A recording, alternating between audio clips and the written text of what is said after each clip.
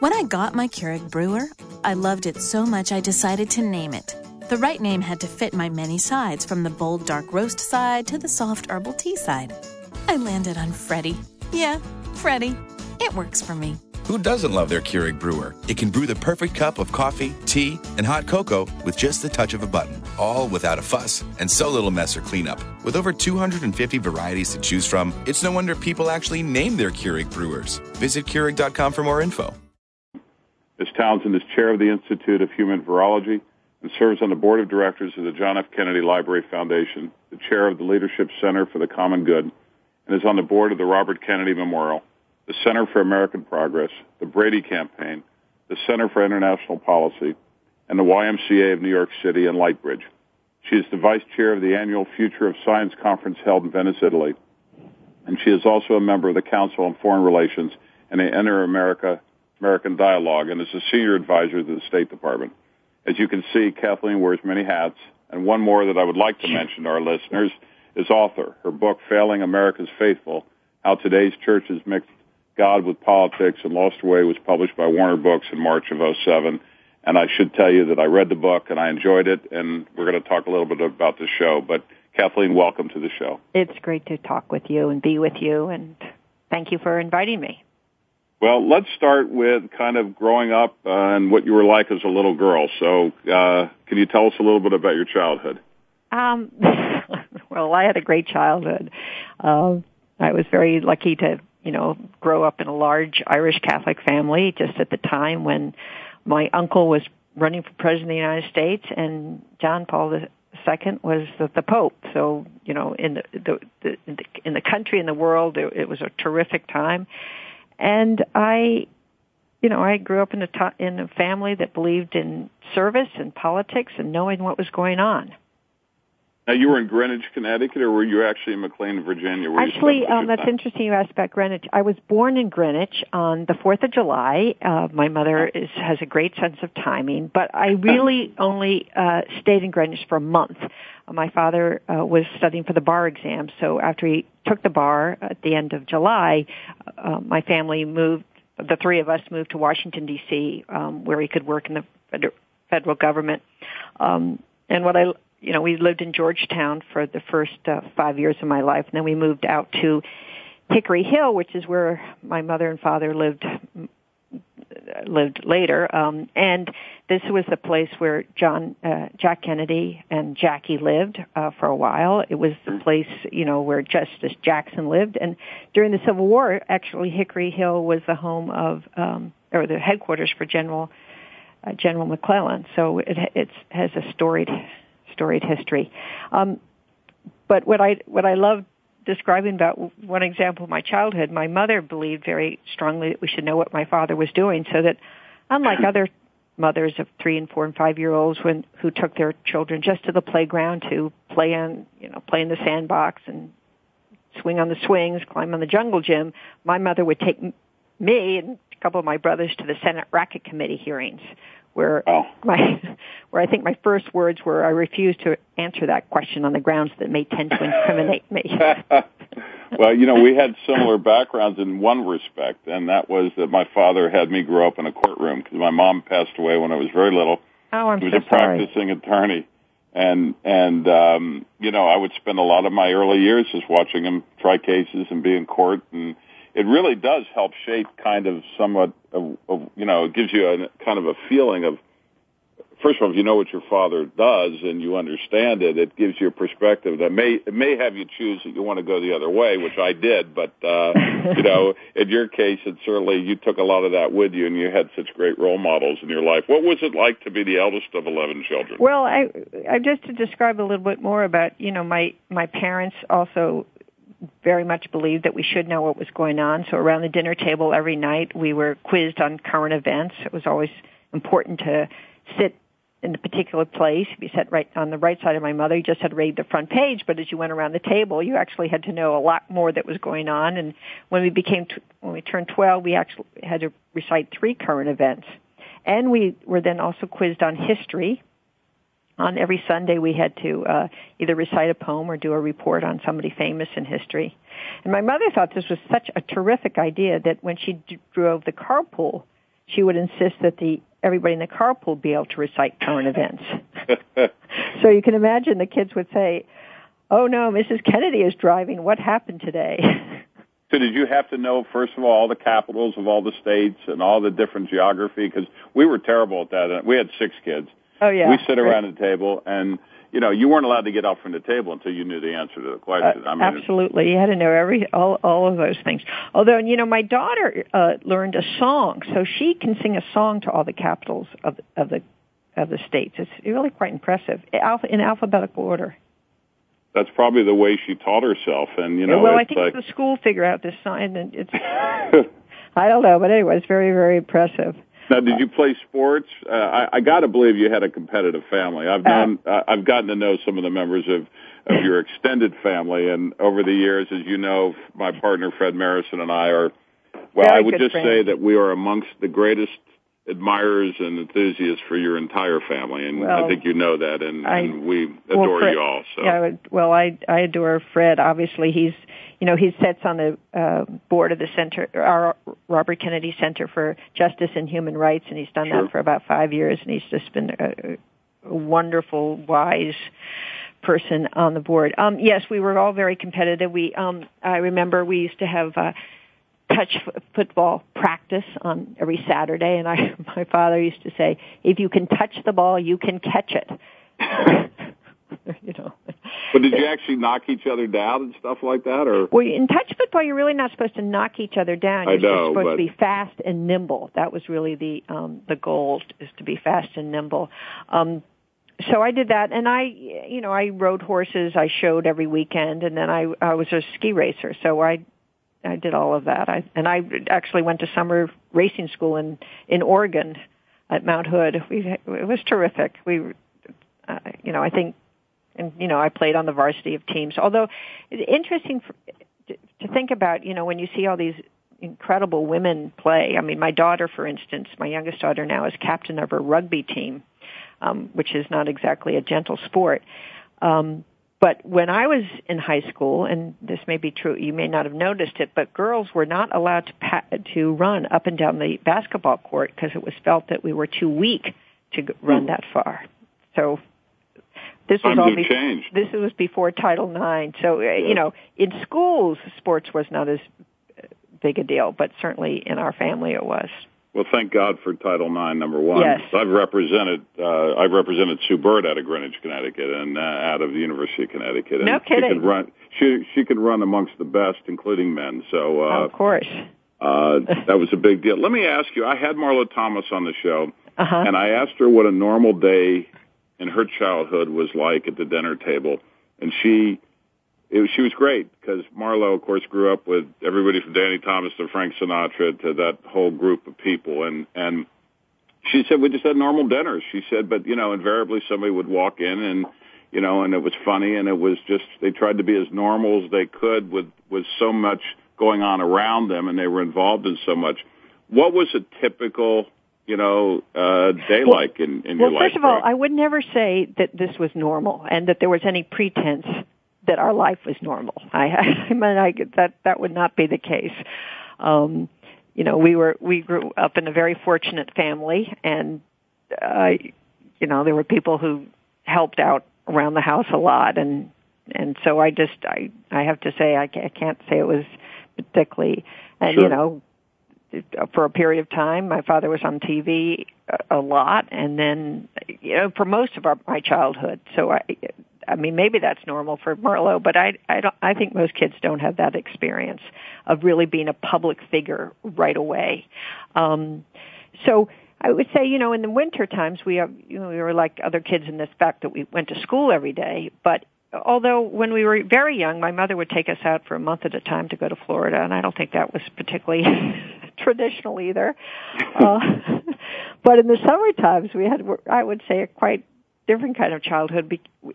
We had there were about 25 cousins, and we had up in Hyannisport, and there were first of all, my mother believed that we should go to Mass every day. So whenever the kids would be able to sleep in the summer, she would get us up at 7 in the morning and take 7 kids to daily Mass. Wow. Then we'd come home and have breakfast, and then at 9:30 we would have baseball throw, and then at 10 we would either go riding or go sailing, and then 12 we would have a swimming lesson, and we would go sailing again and for a picnic, and then in the afternoon there was a softball game, and then we had to read from 6 to 7, and then dinner was at 7, and at 8 we were free. And Well, I'm going to ask you when we get later on about how you wound down, because after a day like that, that's a pretty filled day. And I know for me, I come home and I go in a study and I turn on the baseball game and I zone out. And a lot of people don't understand that about me, but I love those kinds of things. And I love going to the movie alone or things like that. It just allows me to kind of get away. And I think that's one reason I did this show. Yeah. Was because I was able to, meet people and go outside of myself, and that was important for me because I'm so busy every day with the stuff that we get absorbed in. No, that's a very, very good point. Well, when you have 11 kids and a family, it's pretty hard to find a place that's quiet. And for the first, till I was maybe 20, there was no TV reception in Hyannisport. Right. So I don't think there was that. Let's see, what would quiet time be? Maybe playing miniature golf after dinner? Alone or with other brothers? No, and always sisters? with others. I think alone was not part of our. I like to read. I like to read a lot, so I would go off and read, but there's a lot of activity everywhere. Well, let me ask you,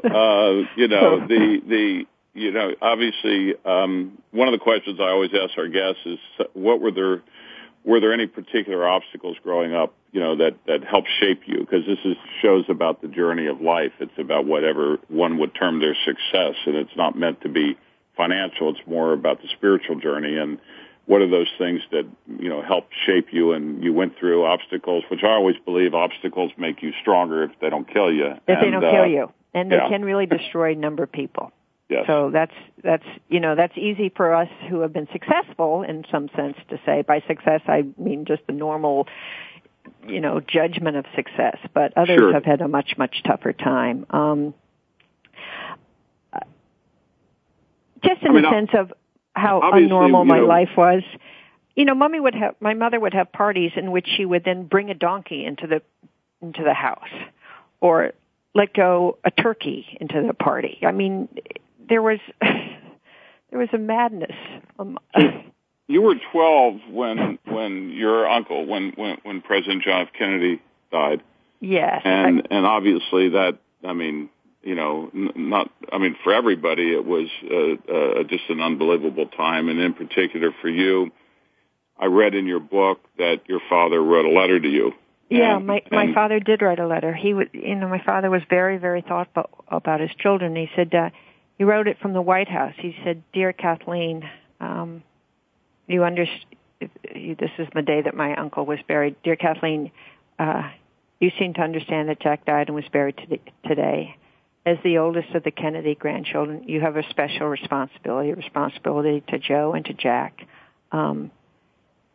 Be kind to others and work hard for your country. Love, Daddy."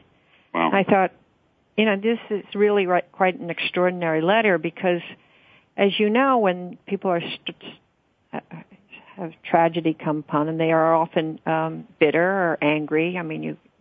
I've worked in the criminal justice system. There's often a desire for revenge and, a sense that how unfair is life. And, that letter speaks to none of that.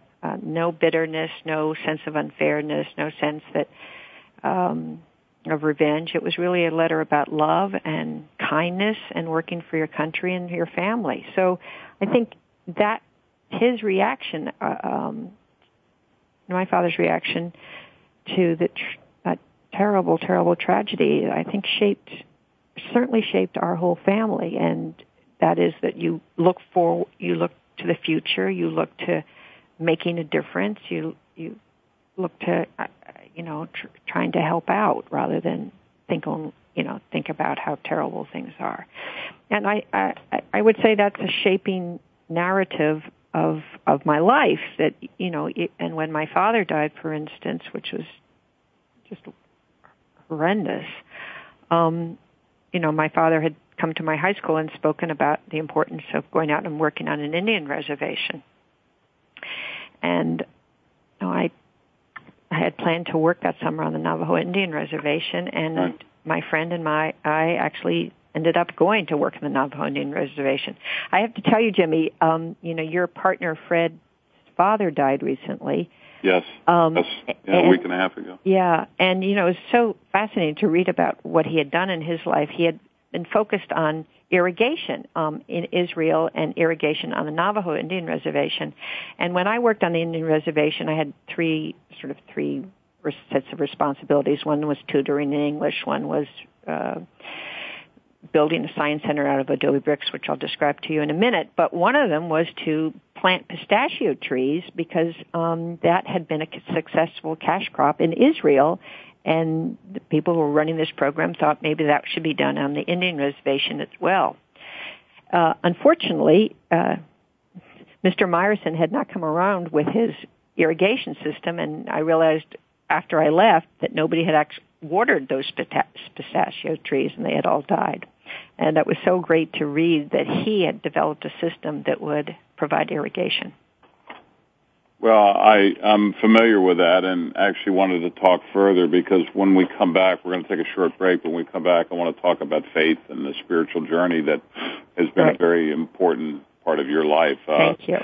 You're welcome. We're speaking with Kathleen Kennedy Townsend. It's Jimmy Gould, and we'll return in a minute. This show is brought to you by Smart Water, Ohio Midwestern College, and Ad Space Mall Networks. Please stay tuned.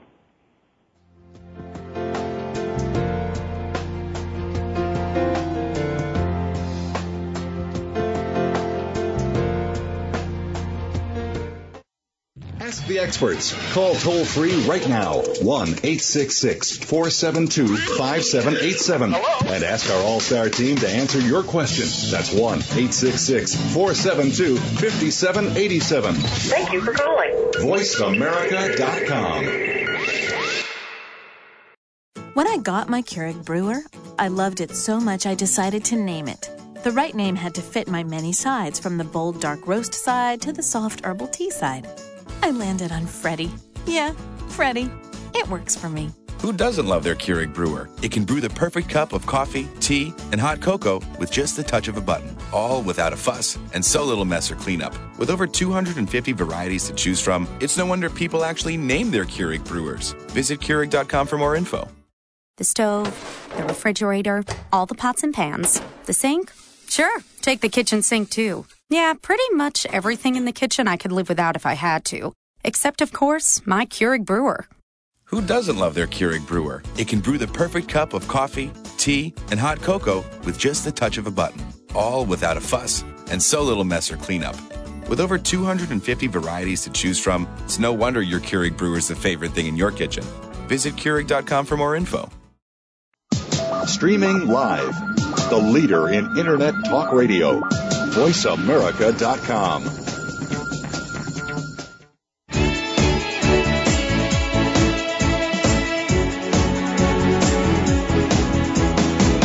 You're listening to A Current Life with Jimmy Gould. If you have a question or comment for Jimmy or his guest today, please call 1-866-472-5788. That's 1-866-472-5788. If you'd like to send an email, the address is acurrentlife@yahoo.com. Now, back to the program. This is Jimmy Gould. I'm here with Kathleen Kennedy Townsend. Kathleen, before we took the break, we started to talk a little bit about the spiritual part of your life and the effect that the letter had on you that your father sent you after President Kennedy was killed. I wanted to understand also about your strong sense of faith and purpose in improving the world, and really where all that came from, and kind of how it shaped you to the point where in your book you talk about having experienced a spiritual awakening that unfolded over the course of your life, and I'd like to really focus a little bit on that. Well, I'm very lucky. I feel that I grew up Catholic. I went to Catholic elementary schools and to high school. And my parents, we had nightly prayers, and we read the Bible each night, which when I told my grandmother we read the Bible, she said she was kind of horrified. She said, Catholics don't read the Bible. This was pre-Vatican II. We were supposed to learn most of our religion from the priest, not from our own reading of the Bible. But what all this gave me, and we alluded to it earlier, is that when tragedy strikes, that we have I was fortunate, I think, to have a context to fit it into, that that there was no ever belief in my life that life was supposed to be fair or life was supposed to be easy. I always knew it as a struggle and difficulty, and the question is how do you deal with the difficulties? Do you and I think I learned from watching my grandmother Rose and my own mother, who still goes to daily mass, that prayer can be a great source of solace and a great source of strength, as well as a challenge to where we are taught to examine our conscience and ask ourselves, are we using our talents in the best way possible? Are we making this brief life on earth as meaningful as possible?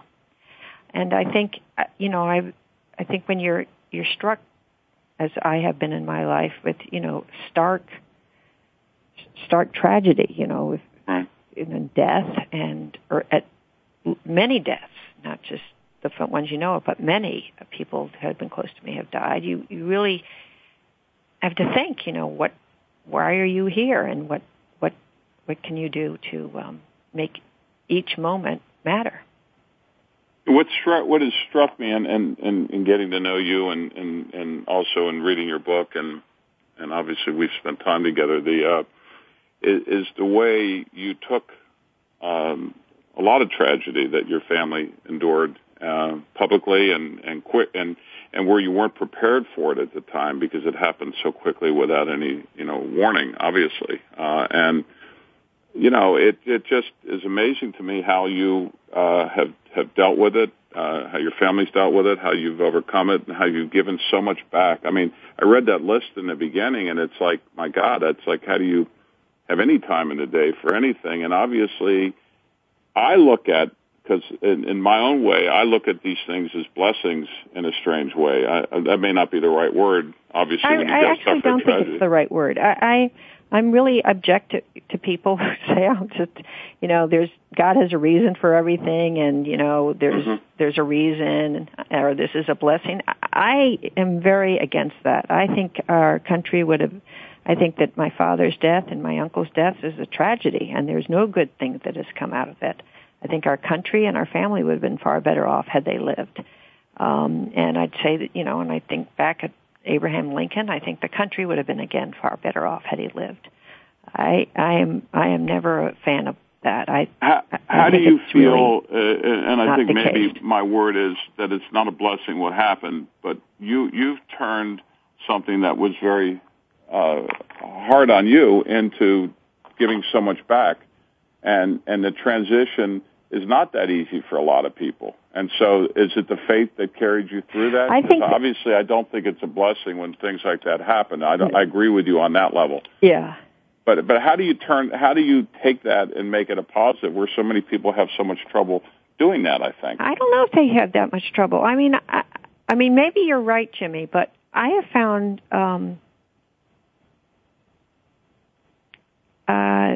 enormous resilience,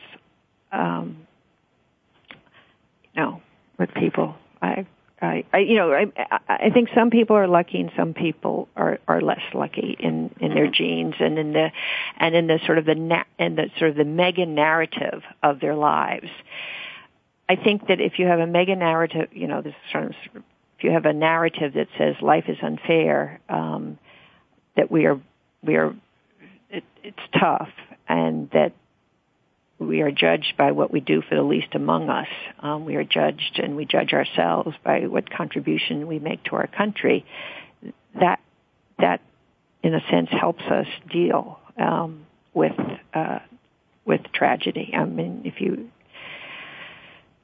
know, so I think it's, you know, what is the story? If you tell yourself, you know, when people get upset because somebody in their family died because they were struck by a drunk driver or they got cancer and how unfair life is, I don't know what kind of world they thought they lived in that life would be fair. So I guess I grew up never thinking that, you know, it would be. I mean, I grew up, as you know, praying every day for my uncle who had died in World War II and my aunt Kathleen, who I was named after, who had died in a plane crash. And about 4 years after when I was about 4 years old, my grandparents died in a plane crash. So I guess because I had grown up so early with such tragedy.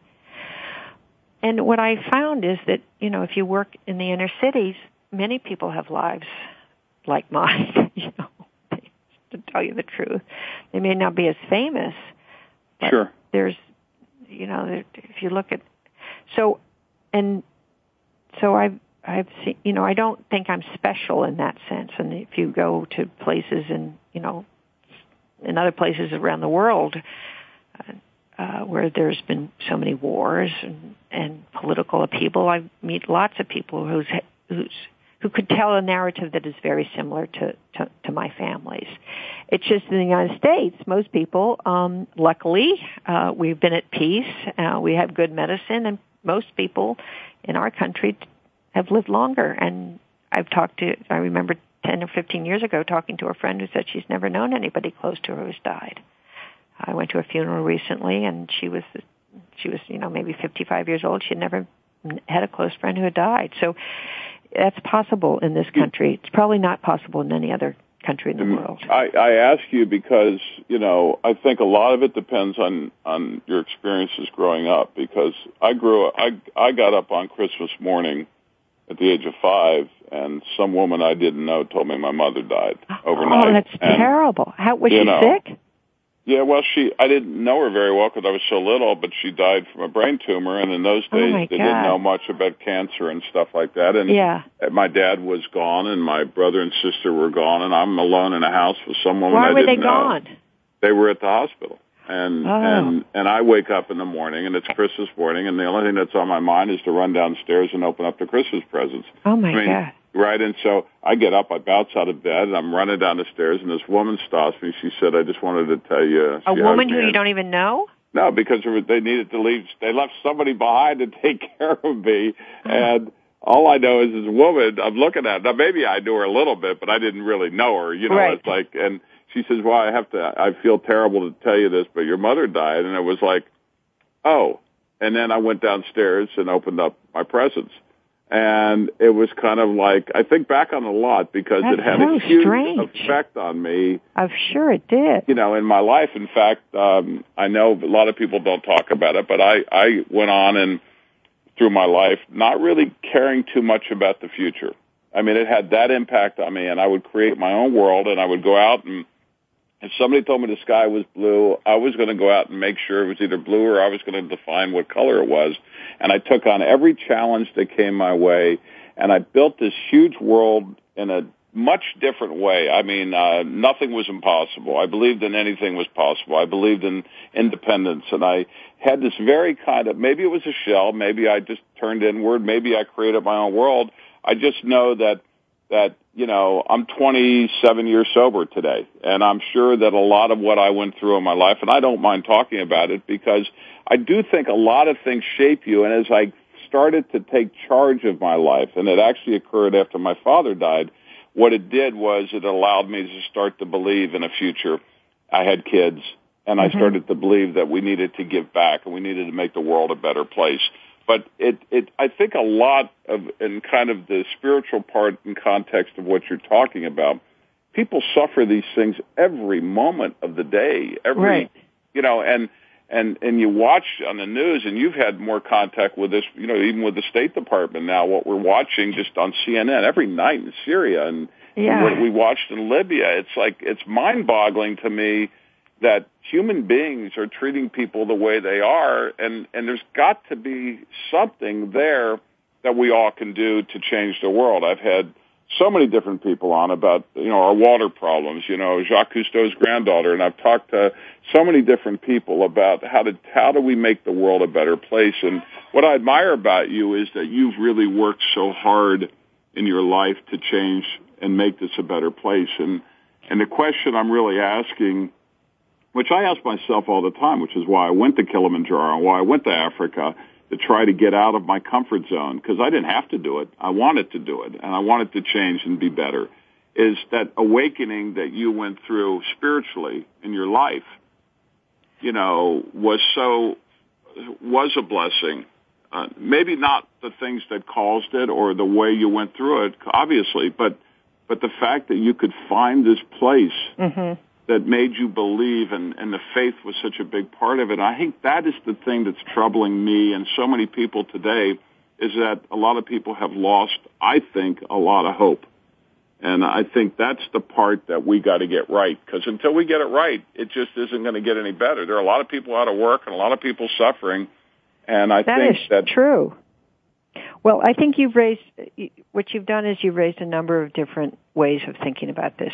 Number one, there is a lot of suffering, and there is a lot of people out of work, and those of us who are lucky enough to have a job or have an income, what I think we need, what you're asking us to do, which is so brilliant and kind and wonderful, is to open our hearts to other people rather than think just only of ourselves. And I think that's clearly, what I think our religious traditions teach us, and I actually think that's what democracy is at its best, is, that we are all here together, and it's not just me, myself, and I. And that's one of the things that you raise. And then the other question is, how do we help, A, create conditions in which people do have jobs, and two, how do we help those who are depressed or sad or wondering, how do we reach them to give them some hope so that they can go forward? Well, when you went to the reservation, I think it was in Rough Rock, Arizona. Is that right? So, yes, it was. Good for you. Where is that exactly? Well, it's in Arizona. It's sort of the northern part of Arizona. Chinle. I don't know if you know where Chinle is, or Rough Rock, but I have to tell you, this is kind of off the subject a little bit, but kind of a wonderful story. So I built the first science center that had ever been built on an Indian reservation. Wow. I built it out of adobe bricks, which if you don't remember how to build adobe bricks, you mix together mud and horse manure. And my job was to stomp around in that mud and horse manure, and then eventually I squished the stuff and poured it into blocks and then made bricks out of it. So I did that when I was 16. This is 1968. And then when I joined the Justice Department, 30 years later, we had a conference on Indian gaming, and there were a number of people from the Indian reservation came, including from Rough Rock, and they assured me that science center was still standing 30 years later.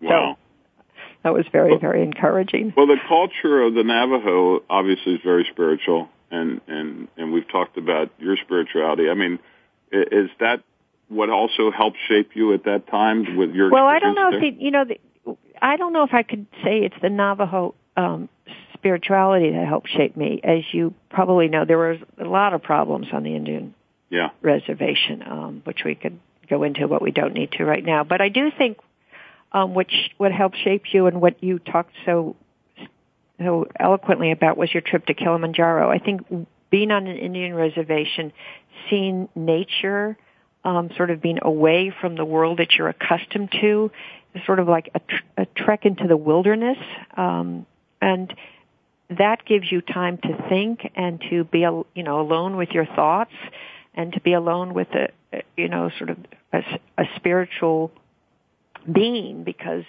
you see the beauty and the openness and the grandeur of the world around you.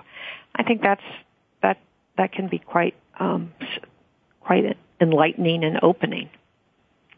I one of the things that I found was the first night that I was in Kilimanjaro, and I was really taken by it. And I walked outside my tent. I was in a one-man tent, and it was just a few of us on the expedition. And I don't know, I was 11,000 feet or whatever I was, and on my way up to 19.3, and I went outside, and Venus was staring right at me. It was like, there were so many stars in the sky, and so many. Isn't it amazing? It's amazing, and it's kind of like, well, God, I don't see that back home, and I'm standing out there. I was out there for an hour, literally just mesmerized, and then of course I ended up getting hypothermia because I didn't realize how cold it was. Jimmy! But I know. Well, I wasn't. That is not a good idea. I was there to learn. I hope your listeners are saying this to you, Jimmy. Take care of yourself. But I ended up, continuing on the journey. But what I saw was it's beautiful and in a way because you're seeing this, first of all, the Chaka tribesmen and the million people that lived at the base of the mountain and what I saw. But, I didn't see any snow until 17,500 feet. I saw none. And I talked about this with Alexandra Cousteau when she was on the show, and she said the same thing. I mean, clearly there's this big mixed thing going on about is there global warming or no global warming. Well, first of all, you got to be living under a rock to not believe that there's something going on. Right. That's number one. So, and number two, and it infuriates me when I hear the discussion, but number two, there is an overpopulation issue, which is a similar issue to what's going on in other parts of the world, and certainly in China, and theirs is actually backfiring on them because they got nobody to take care of their elderly, because they only limit it to one child. So when that child's working, there's nobody at home with someone who needs help and care. But my question to you is, how do you get the macro picture when there's a lot of micro issues going on, and you've been in politics your whole life and around it your whole life and in service your whole life? How do you mix this thing? How do you get the right answers when you're looking at the macro picture of the whole planet is affected by everything we do today? And then you deal with the issues, whether they be with the Navajo, they be in the inner cities, they be in the Syrias of the world, and how do you get yourself to kind of be, how to get it right? Because that's really what it's all about when you're giving service. That is such a great question, and I'm glad you put it in those ways, because what I think is very important is that it is critical to think about the whole world and not to be satisfied that you just help a single individual, that you really think of the systems that need to be changed, not just one person. I just tell you a story. I was at one point working at helping kids when I was lieutenant governor in an after-school program, and I remember hearing this man speak who said, they've told me that if I help one person, that's enough. And I'm saying, I played NFL football. If you made one goal, not enough. You got to win. If there are 100 kids in my program, I want every kid, all 100, to do well. I'm not just satisfied with helping one person. So I like this notion that you really have to set big goals, and it's number one, and then you can understand that what you're doing is helping on a particular goal. But one of the ways to set big goals and to realize that they're important is to get involved in politics, because very frankly, that's what, the President of the United States is one of the most powerful people on earth, and, make sure that you're involved in that campaign or that effort, because that's really critical, or working for an NGO that really has an international agenda, because throwing out your own trash is nice and it make you feel good, but it's not going to solve the problem of global warming.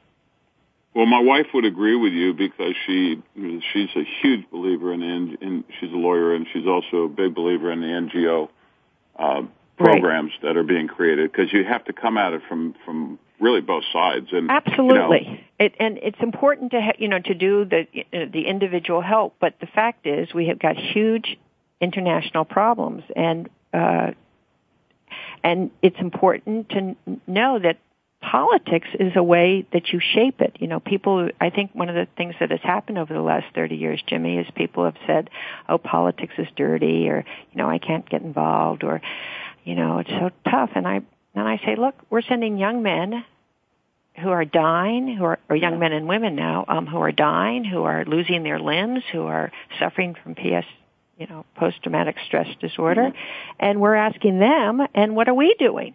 So we have to get involved.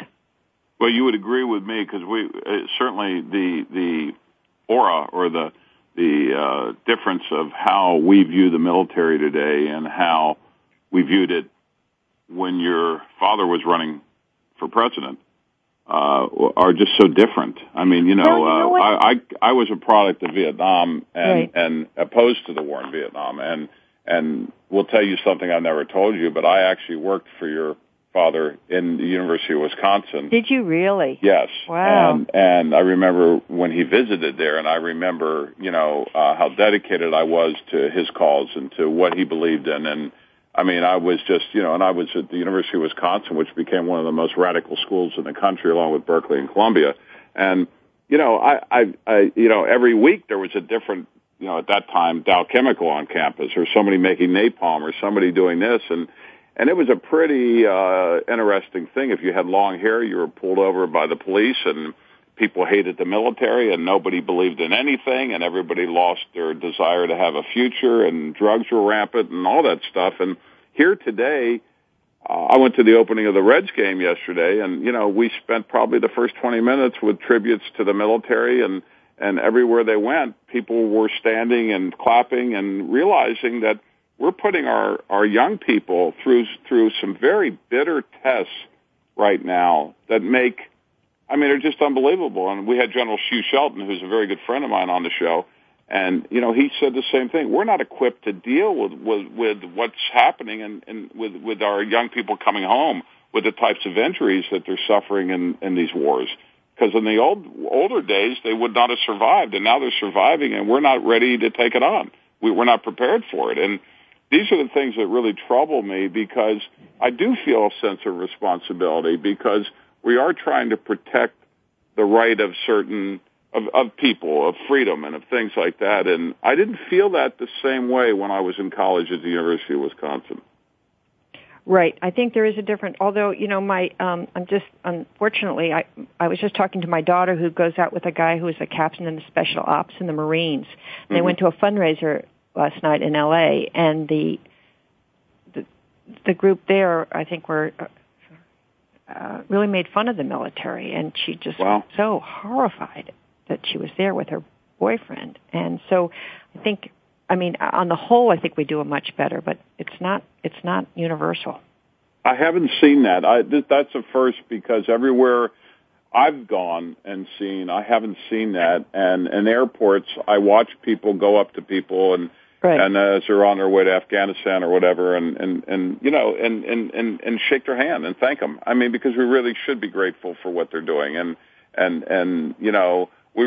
there are so many threats in the world to the types of lives and freedom that we have, and in a heartbeat, it can change. And, I know you recently became the senior advisor to the State Department, and I was going to ask you a little bit about that.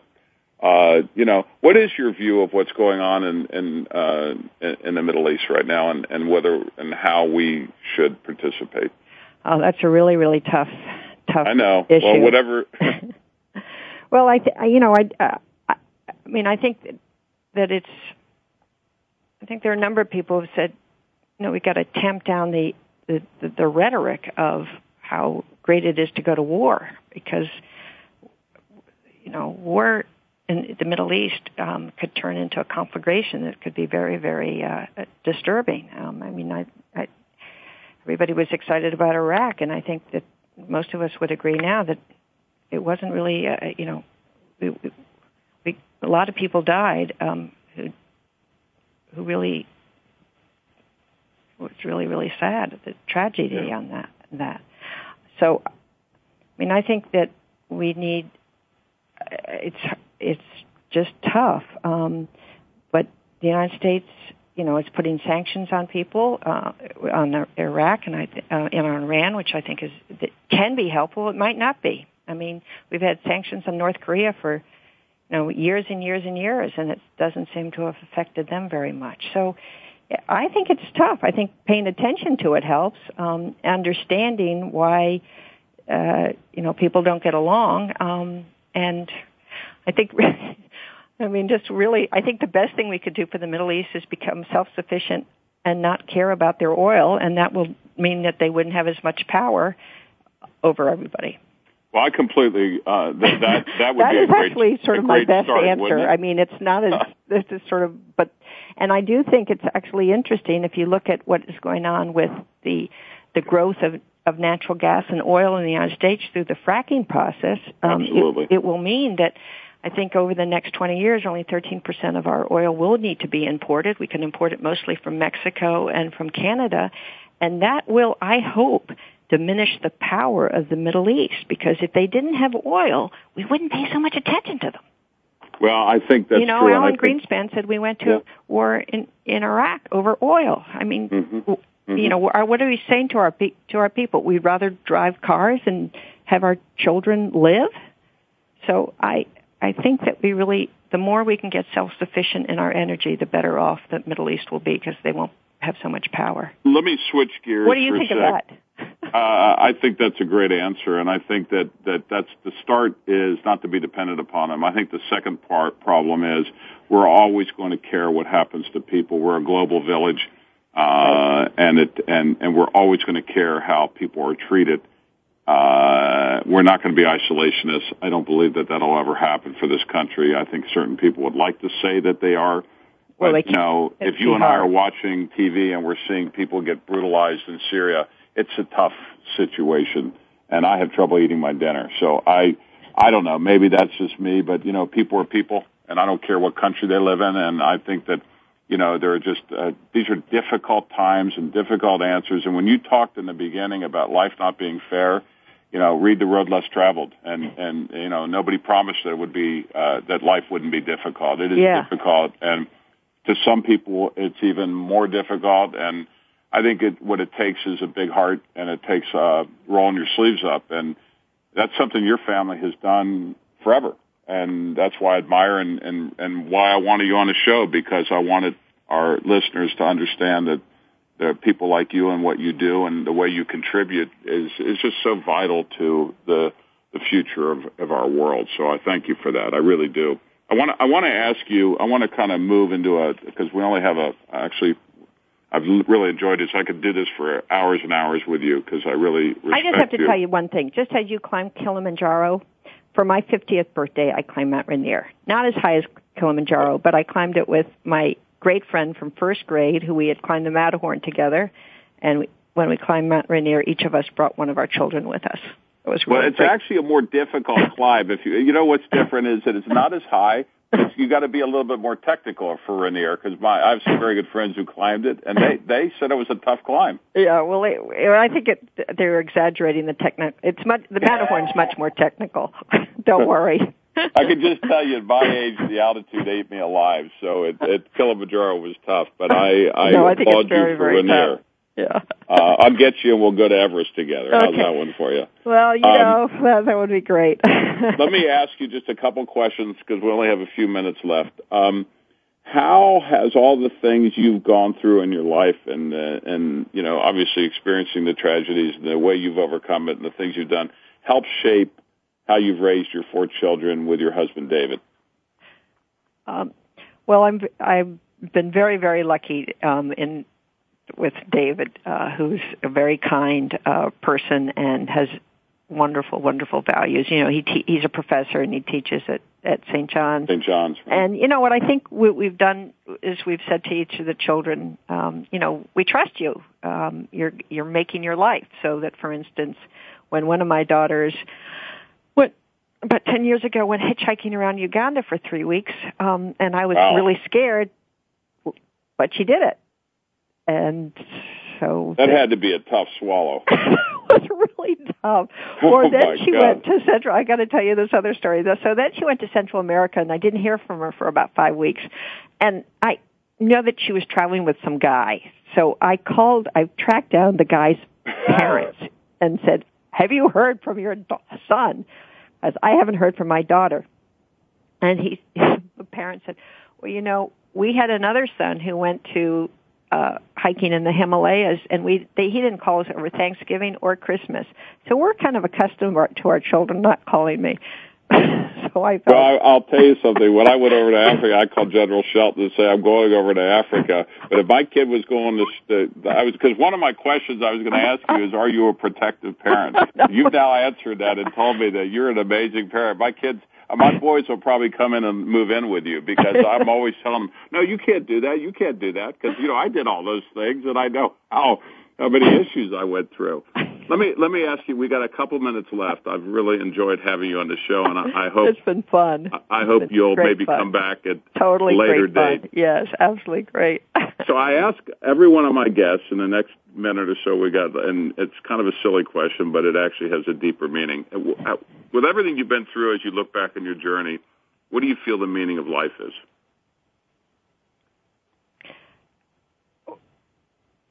Well, I think each of us creates their own meaning and their own, as I would say, story about why they're here and what they're trying to do.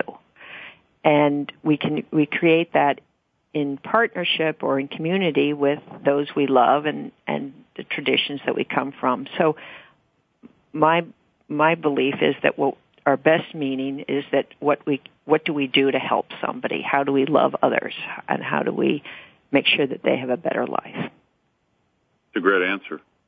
You'd be amazed at the different answers I get, but it seems the common thread, which gives me hope, is that we all want to leave the place a better place than when we came, and we want to give back. And you've done that. I've really enjoyed our time together. I appreciate your sharing your journey with our listeners. We have a big audience. It's growing every day, and I know everybody was excited to hear about your life and what you've been through. We're so appreciative that Kathleen Kennedy Townsend has shared her journey with us. I want to thank our listeners for tuning into A Current Life on the Voice America Variety Channel, our sponsors, Smart Water and Ohio Midwestern College. And please join us next Friday when Margaret Buchanan, the president and publisher of Encore Media, who was the first woman to hold the position of president and publisher since the founding of the Encore in 1841, will be joining us. And so until next time, I wish each and every one of you a journey filled with hope, inspiration, and success. And Kathleen, I'm going to insist you come back because I only got through about half of this show with you, and we'll talk about other fun subjects. And on behalf of all of our listeners, I thank you so much for your service to this country. Thank you, and thanks for doing the show, and happy Passover and happy Easter. Same to you. Take care. All the best. Take Bye-bye. Care. Bye-bye.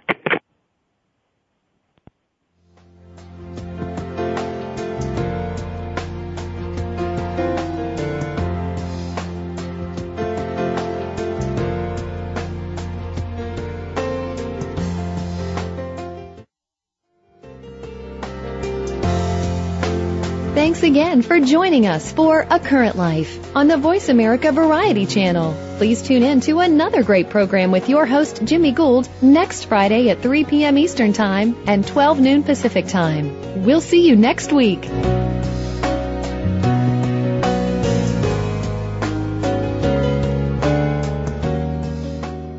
The stove, the refrigerator, all the pots and pans, the sink. Sure, take the kitchen sink too. Yeah, pretty much everything in the kitchen I could live without if I had to. Except, of course, my Keurig brewer. Who doesn't love their Keurig brewer? It can brew the perfect cup of coffee, tea, and hot cocoa with just the touch of a button. All without a fuss and so little mess or cleanup. With over 250 varieties to choose from, it's no wonder your Keurig brewer is the favorite thing in your kitchen. Visit Keurig.com for more info.